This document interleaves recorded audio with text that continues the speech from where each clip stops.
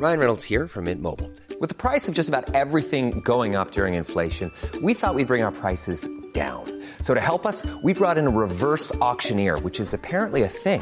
Mint Mobile Unlimited Premium Wireless. How to get 30, 30, bit to get 30, bit to get 20, 20, 20, bit to get 20, 20, bit to get 15, 15, 15, 15, just $15 a month? Sold! Give it a try at mintmobile.com/switch. $45 up front for 3 months plus taxes and fees. Promo rate for new customers for limited time. Unlimited more than 40 gigabytes per month. Slows full terms at mintmobile.com. Finding your perfect home was hard, but thanks to Burrow, furnishing it has never been easier. Burrow's easy-to-assemble modular sofas and sectionals are made from premium, durable materials, including stain and scratch-resistant fabrics. So they're not just comfortable and stylish, they're built to last. Plus, every single Burrow order ships free right to your door. Right now, get 15% off your first order at burrow.com/ACAST. That's 15% off at burrow.com/ACAST. Warning, Witch Hunt features strong content that may not be appropriate for all listeners. The information contained in this podcast is either general in nature or specific to the experiences of the individuals featured. It does not constitute legal advice. You should always seek advice from appropriately qualified people about your own rights and experiences.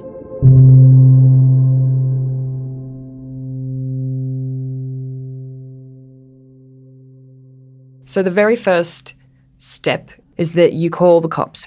And I called the cops, had to speak to a person on the phone and give them all my personal details and then relay in quite a lot of detail the offending that I had experienced, which is obviously really unpleasant. You really have to psych yourself up for a phone call like that. The cop on the other end of the line told me that as soon as someone from their CIB team, the Criminal Investigation Branch, had the time and resources, they would get back to me. And then I waited and nobody called. A little while later, I called the same number again because I have a very supportive family unit and knew the system and am an assertive young woman who doesn't mind making a problem of herself. And I called back and they had no record of my original complaint. And I had to go through that process on the phone again. And then I hung up and I just wondered how many other women who didn't have what I have would never have called back. And that was the beginning of 2 years of the system allowing so many cracks to exist that as a complainant I could have fallen through that are completely unacceptable. Welcome to Witch Hunt, where we look at what comes after Me Too. I'm Gabrielle Jackson. I'm Steph Harmon. Today we're examining how effective the justice system is in dealing with sexual assault. And I think something that comes up again and again, Steph, is that people say, why didn't she go to police? Why didn't she report it through the proper channels? Yeah, so we just heard from Bree Lee. In her book, Eggshell Skull, she writes about how difficult it is to go to the police, how many barriers there are to reporting a rape or assault, and how easy it is to slip through the cracks. She didn't hear back from the police. She called them back a second time, she says, because she's an assertive young woman and she's got a support network. Think about how many women aren't assertive like that. How many would be too afraid? How many don't have that support network? How many are reporting assaults of people they know in their family and don't have their family to rely on to help? And I think the statistics tell a compelling picture of why women don't report or why they feel it's not worth it. So we know that the conviction rate for sexual assault cases in New South Wales is around 10%, and that's pretty consistent around the world. But we also know that only 20% of sexual assaults are actually reported. It's quite distressing to hear that as a woman. As a journalist, I find it really difficult as well. I've spent the last 9 months looking into allegations of assaults and allegations of rapes by women of powerful men, trying to get some of these stories up, and it's extremely difficult under defamation law. Our lawyers are very wary of us being sued, understandably, and what they want to see are police reports. They want to see that these victims have gone through the justice system before they've gone to journalists. And I know of a woman, she's not a friend, but she was the friend of a friend who actually did report it. She was raped by a colleague. She knew who it was. She went to the police the next morning when she woke up. She'd been drugged. She went straight to the police. It was referred for prosecution. And then the court case was delayed and delayed and delayed. The last I heard, she said she regretted ever going to the police. She hadn't been able to get on with her life. This man was still out there using, expensive lawyers to put every delay tactic they could. And she said, I wouldn't recommend for another woman to do this. It would have been better for me and my mental health to move on. One of the reasons I think why women are so afraid of coming forward is because we just don't believe them when they do. The rates show that only about 3 to 5% of these reports of rape are not true. That's a tiny, tiny proportion when we're talking about the numbers we're talking about. But people still don't believe them. And that 3 to 5%, Steph, isn't that lower than the false reporting in other crimes? Yeah, like robbery and car break-ins. Incorrect reporting for those are much higher, but people still find it really difficult to believe women when so few of them lie about things like this. So what we know is women who are assaulted, women who are raped are very unlikely to go to the police for a multitude of reasons. And in this podcast episode, we're going to find out exactly why that is.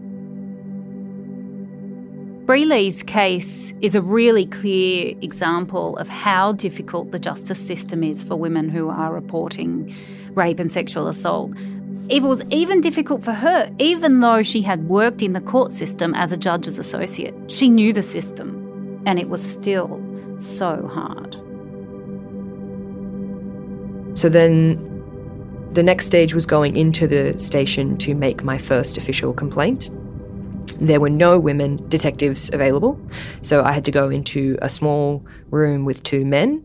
One of them literally clunked a box of tissues on the table in front of me when we walked into the room. And it was like, that was the beginning. It was like, oh yeah, we're going to cry on our hands, One of them told me, use the phrase, oh, so not rape then, just a sexual assault.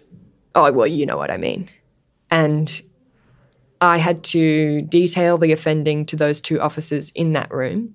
And then what I didn't realise is that I just told them, it takes ages and it's terrifying and an awful process to just tell these 2 strangers all the stuff that's happened to you.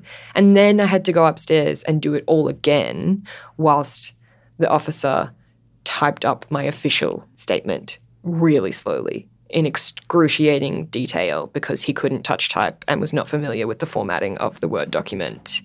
And it's like all of these little things make it so much more awful than it needs to be. And then I went back the following week and I did what is called a pretext phone call, which is super scary, which is where you call the person you've accused of offending against you and you know, but they don't know that the call is being recorded by the police. And on that pretext phone call, there's not a huge amount of detail in it, but he apologises for the offending. He says that he was offended against himself and that he thinks that's why he, continued the cycle of abuse. And he says that I wasn't the only one. He did it too. And then after that, he lawyered up and got a solicitor and a barrister and put me through hell for 2 years, even though he's on the phone saying, sorry, you weren't the only one. Every step of the process that could have been delayed was. Every lowball bullshit maneuver the defence team could have pulled, they did. And one of the reasons I believe that process took as long as it did was because if a defendant has the money to hire a good team, the police and then the prosecutors do not have the money or the resources and the training to fight it at the same level that the defence team can fight it. The main reason that defence want to prolong it is because they know how awful it is for a complainant to be waiting and to go through that process. And the longer they can drag it out, the more likely they are to shake you off their tail. And so it might not even get to trial and it all goes away. And the complainant is re-traumatized and feels like a piece of shit. And they've won without even having to plead in front of a jury. And the fact that we know that happens and that there is such a high attrition rate at every step of the process, and yet we allow those delays, is inexcusable. Bree's case eventually led to a conviction, but we know that she's in the minority. Not only are conviction rates for sexual assault much lower than rates for other crimes, but less than 20% of women who are sexually assaulted even go through with the first step, contacting the police. We have three main reasons that people don't report the violence they've experienced. Karen Willis has been working with domestic abuse and sexual assault victims for over 40 years. She's the Chief Executive Officer at Rape and Domestic Violence Services Australia. The first is certainly the myth, so beliefs that the victim did something wrong. And if we think about it, each of us, we hear somebody say, I've been sexually assaulted, and the first thing we want to know is where they were, what they were doing, had they been drinking, how they were behaving, what were they wearing, had they taken drugs, had they had sex before, did they have sex with that person before, and did they say no? Because the average sex offender really listens to that. 20 questions before we even consider that we're going to believe this person is telling us that they've experienced a serious act of violence. In no other crime will we even come close to treating the victim in such a way.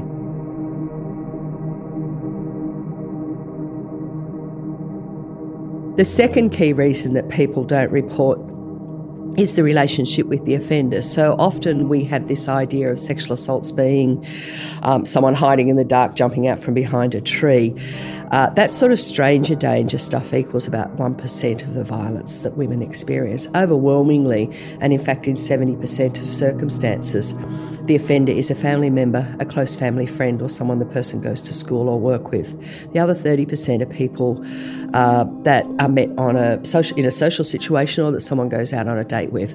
So a stranger, the only, and I put in massive inverted commas, relationship that the person has with them is the act of violence. And again, I'll put easy in a massive inverted commas. So it's slightly easier to make that report than it is to report your father or the father of your children or your boss at work or someone that you're going to have to go and sit next to in school or uni next week. When it's someone that we know, there's a whole range of other complicating factors. And sometimes people make the decision it's just easier not to say anything because of the ruptions that a report will cause. And then, of course, the third reason that people don't report is fear of the criminal justice process. A minimum experience would be 2 years, even just the first statement to police, an average of 8 hours for one offender, one offence. And then where police are able to identify the offender and question the offender, there might be subsequent interviews post that.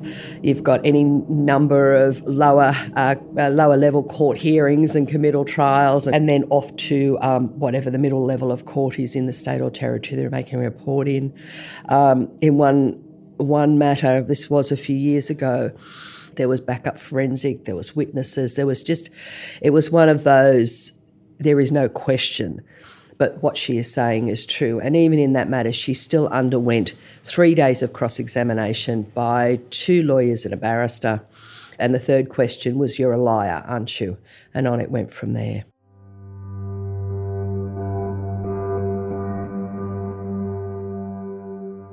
I mean, the court environment for anyone, whether they've been traumatised or not, is an alien environment. It's imposing, it's large, there's all sorts of strangers there.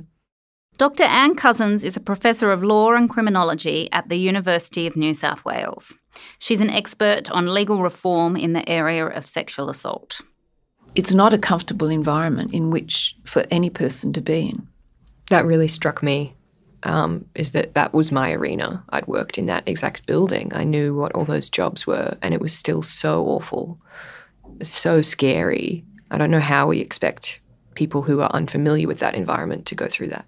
Yeah, and people are wearing strange clothes. Yeah. And wigs from the 1600s. And they can yell at you. You can be yelled at during cross-examination. It's state-sanctioned bullying. Yeah. That's what it is. And that's a really good example of when the right judge will not allow it and will set the tone of the courtroom before it even occurs, let alone a judge who would hear voices being raised and reel it in. But not all judges are the same. An adversarial trial isn't about the truth. It can't be, because it's adversarial.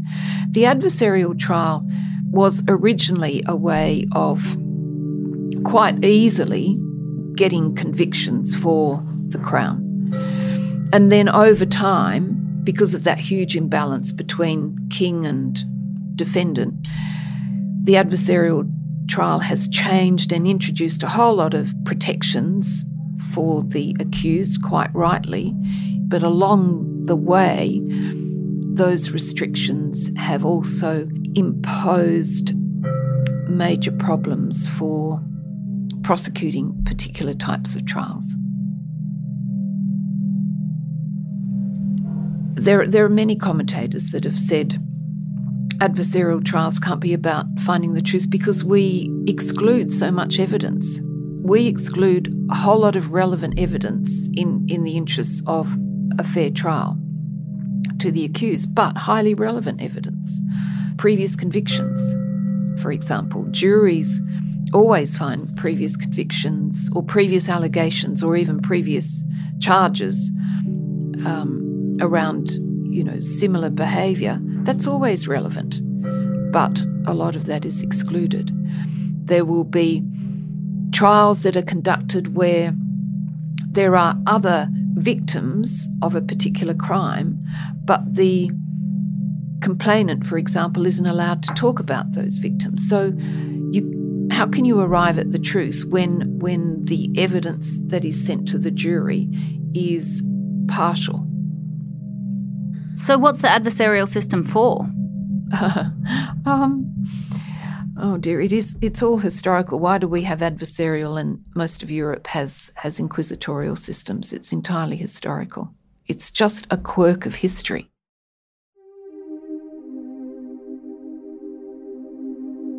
I guess the main thing is that you learn about the theory and about rules and regulations, and then in practice you see the loopholes.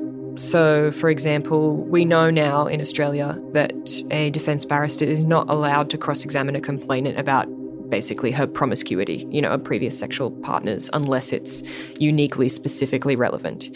But then what I saw was a defence barrister, unfortunately very skillfully, cross-examine a woman to determine that she was on the contraceptive pill but didn't have a long-term boyfriend. So basically, all of these weird little ways that you can get around the rules, and just the patterns that are insultingly mundane. In the vast majority of child sex matters in particular, it's almost always mum's new boyfriend or the stepfather figure. Definitely is always an older man with a younger woman or boy, but mostly younger women, and he's a trusted member of the family or extended friendship circle.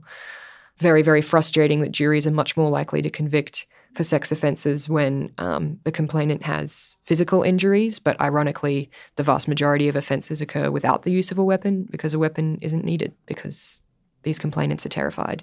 Rape myths are so hard to fight, and because at the end of the day, counsel are trying to convince a panel of 12 members of the public, narratives that people think rapes follow have a big effect. It's easier to get a conviction if you have a physical injury. It's also way easier to get a conviction if the defendant is a stranger.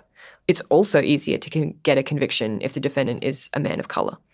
And it's because we have these myths and these narratives that we think a rapist is a stranger who's probably a man of colour who jumps out of the bushes and hurts you while he's doing it.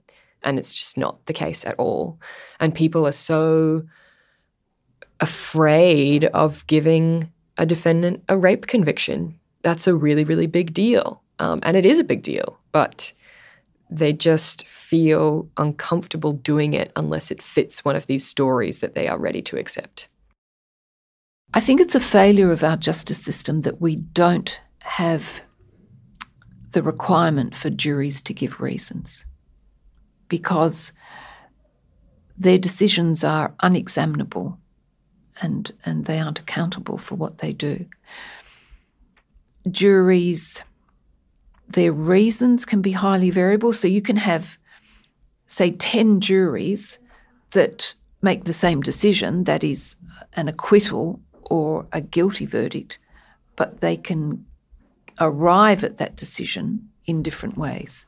You'll get jurors sitting in the courtroom expecting to see CCTV footage. They want DNA, they want blood They samples. want medical evidence as well. What they sort of consider to be hard evidence as distinct from somehow the soft evidence of the complainant's testimony. Yeah, but most cases don't involve any forensic evidence. Absolutely. And the majority of cases do not. None. And it's a huge problem because overwhelmingly these offences happen in a domestic setting. How are you supposed to have CCTV footage of that? They happen without the use of a weapon, so almost always no physical injury going alongside it. It's just really frustratingly ironic. It's like the standard case is the opposite of what jurors really want to hear and see. That's true. There are some people who think we should have judge-only trials in sexual assault cases. It's not necessarily that judges would be better at making decisions, but at least we will get a set of reasons about why the decision was made. It'd be a much more open and accountable system. One of the problems that gets mentioned again and again is the justice system's ability to understand responses to trauma. For example, the system expects a clear story retold chronologically to the police and courts, but a trauma response can lead to honest testimony being characterised as inconsistent. People who are traumatised will not necessarily act in rational ways because they're traumatised.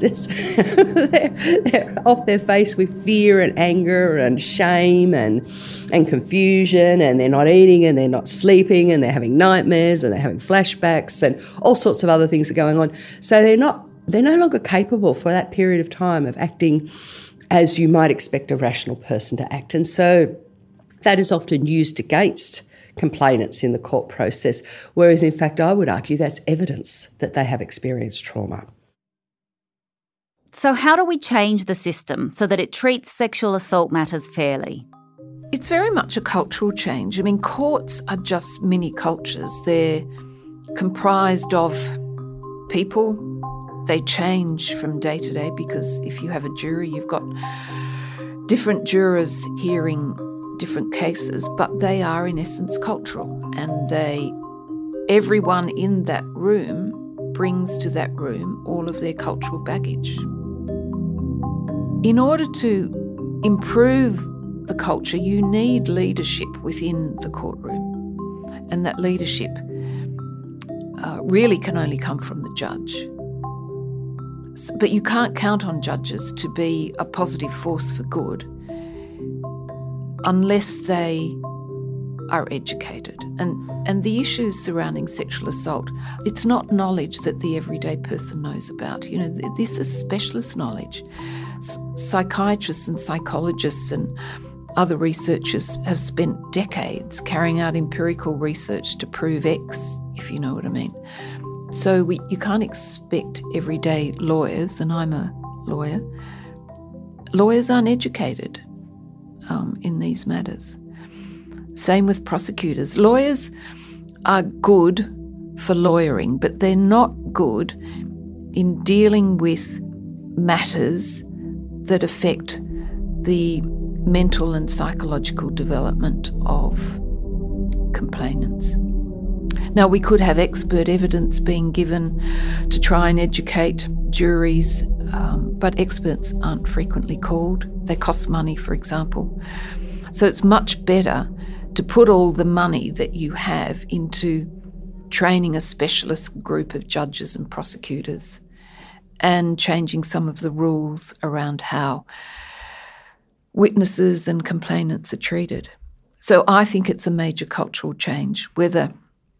That's my experience from doing a study tour of the New York sex offences courts. In the United States in 2006, the state of New York set up specialist courts for sex offences. They had a dedicated judge who saw all the cases, and they trained staff with the latest research and best practice recommendations. They got those courts as a result of profound cultural change. And it had to be political.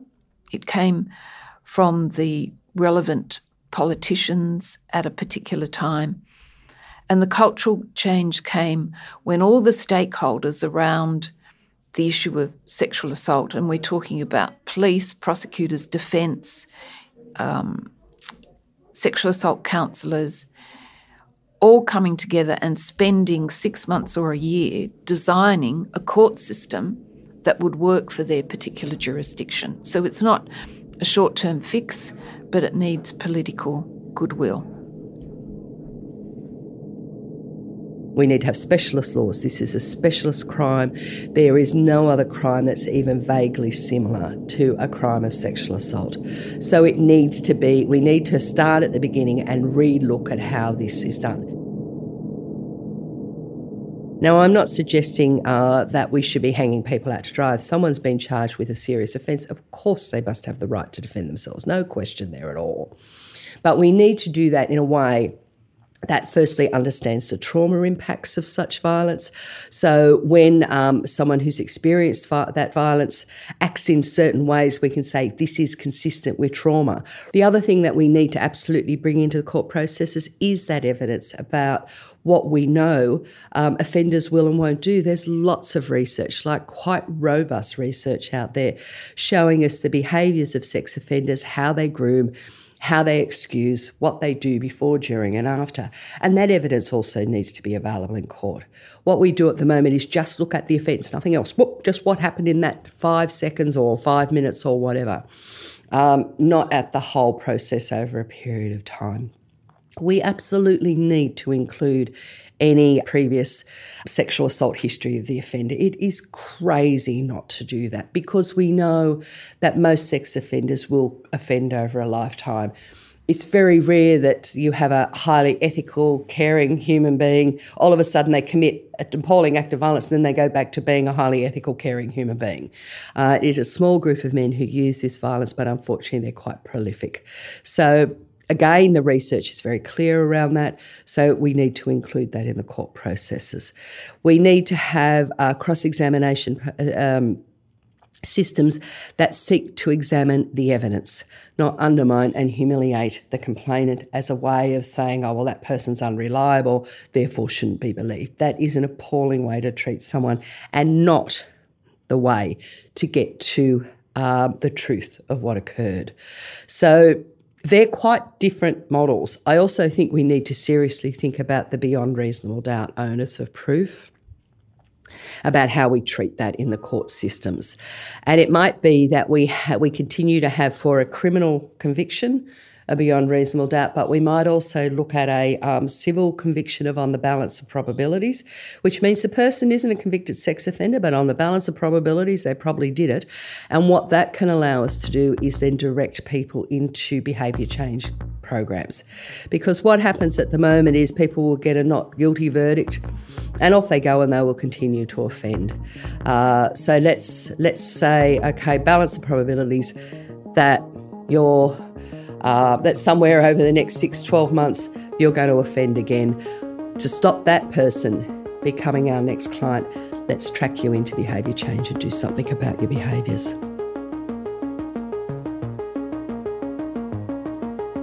But can change actually happen in this ancient system? And if so, how do we make it happen?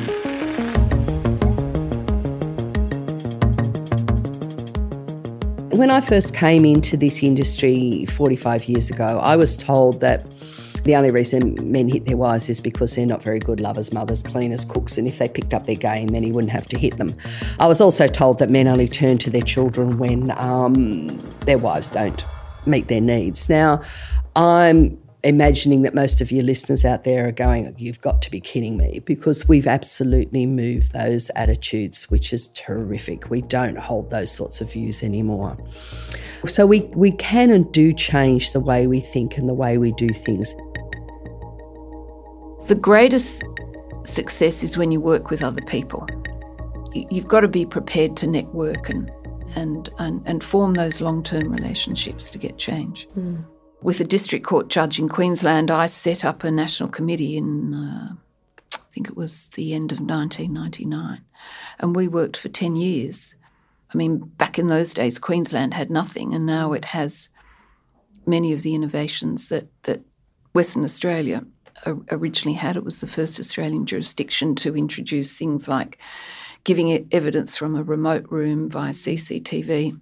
And it's so amazing to sit in this room with you where during that year as an associate, I saw so many complainants benefiting from their ability to give evidence via video link. And that is such a pragmatic, tangible outcome that makes a monumental difference in decreasing as much as possible that re-traumatization. Yeah. It's huge. Anyway, you know, that's your job now, to be advocating for these changes with politicians.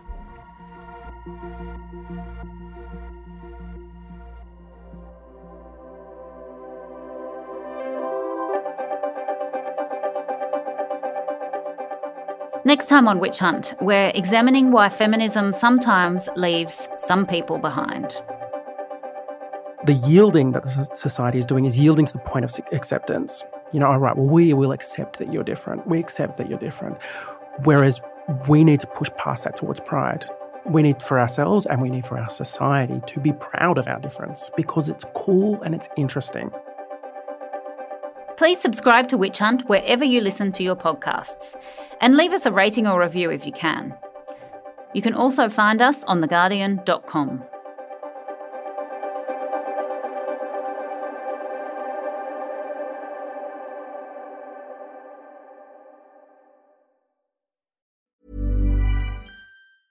Selling a little or a lot? Shopify helps you do your thing however you cha-ching. Shopify is the global commerce platform that helps you sell at every stage of your business. From the launch your online shop stage to the first real-life store stage, all the way to the did we just hit a million orders stage. Shopify is there to help you grow. Shopify helps you turn browsers into buyers with the internet's best converting checkout. 36% better on average compared to other leading commerce platforms. Because businesses that grow, grow with Shopify. Get a $1 per month trial period at shopify.com/work. Shopify.com/work.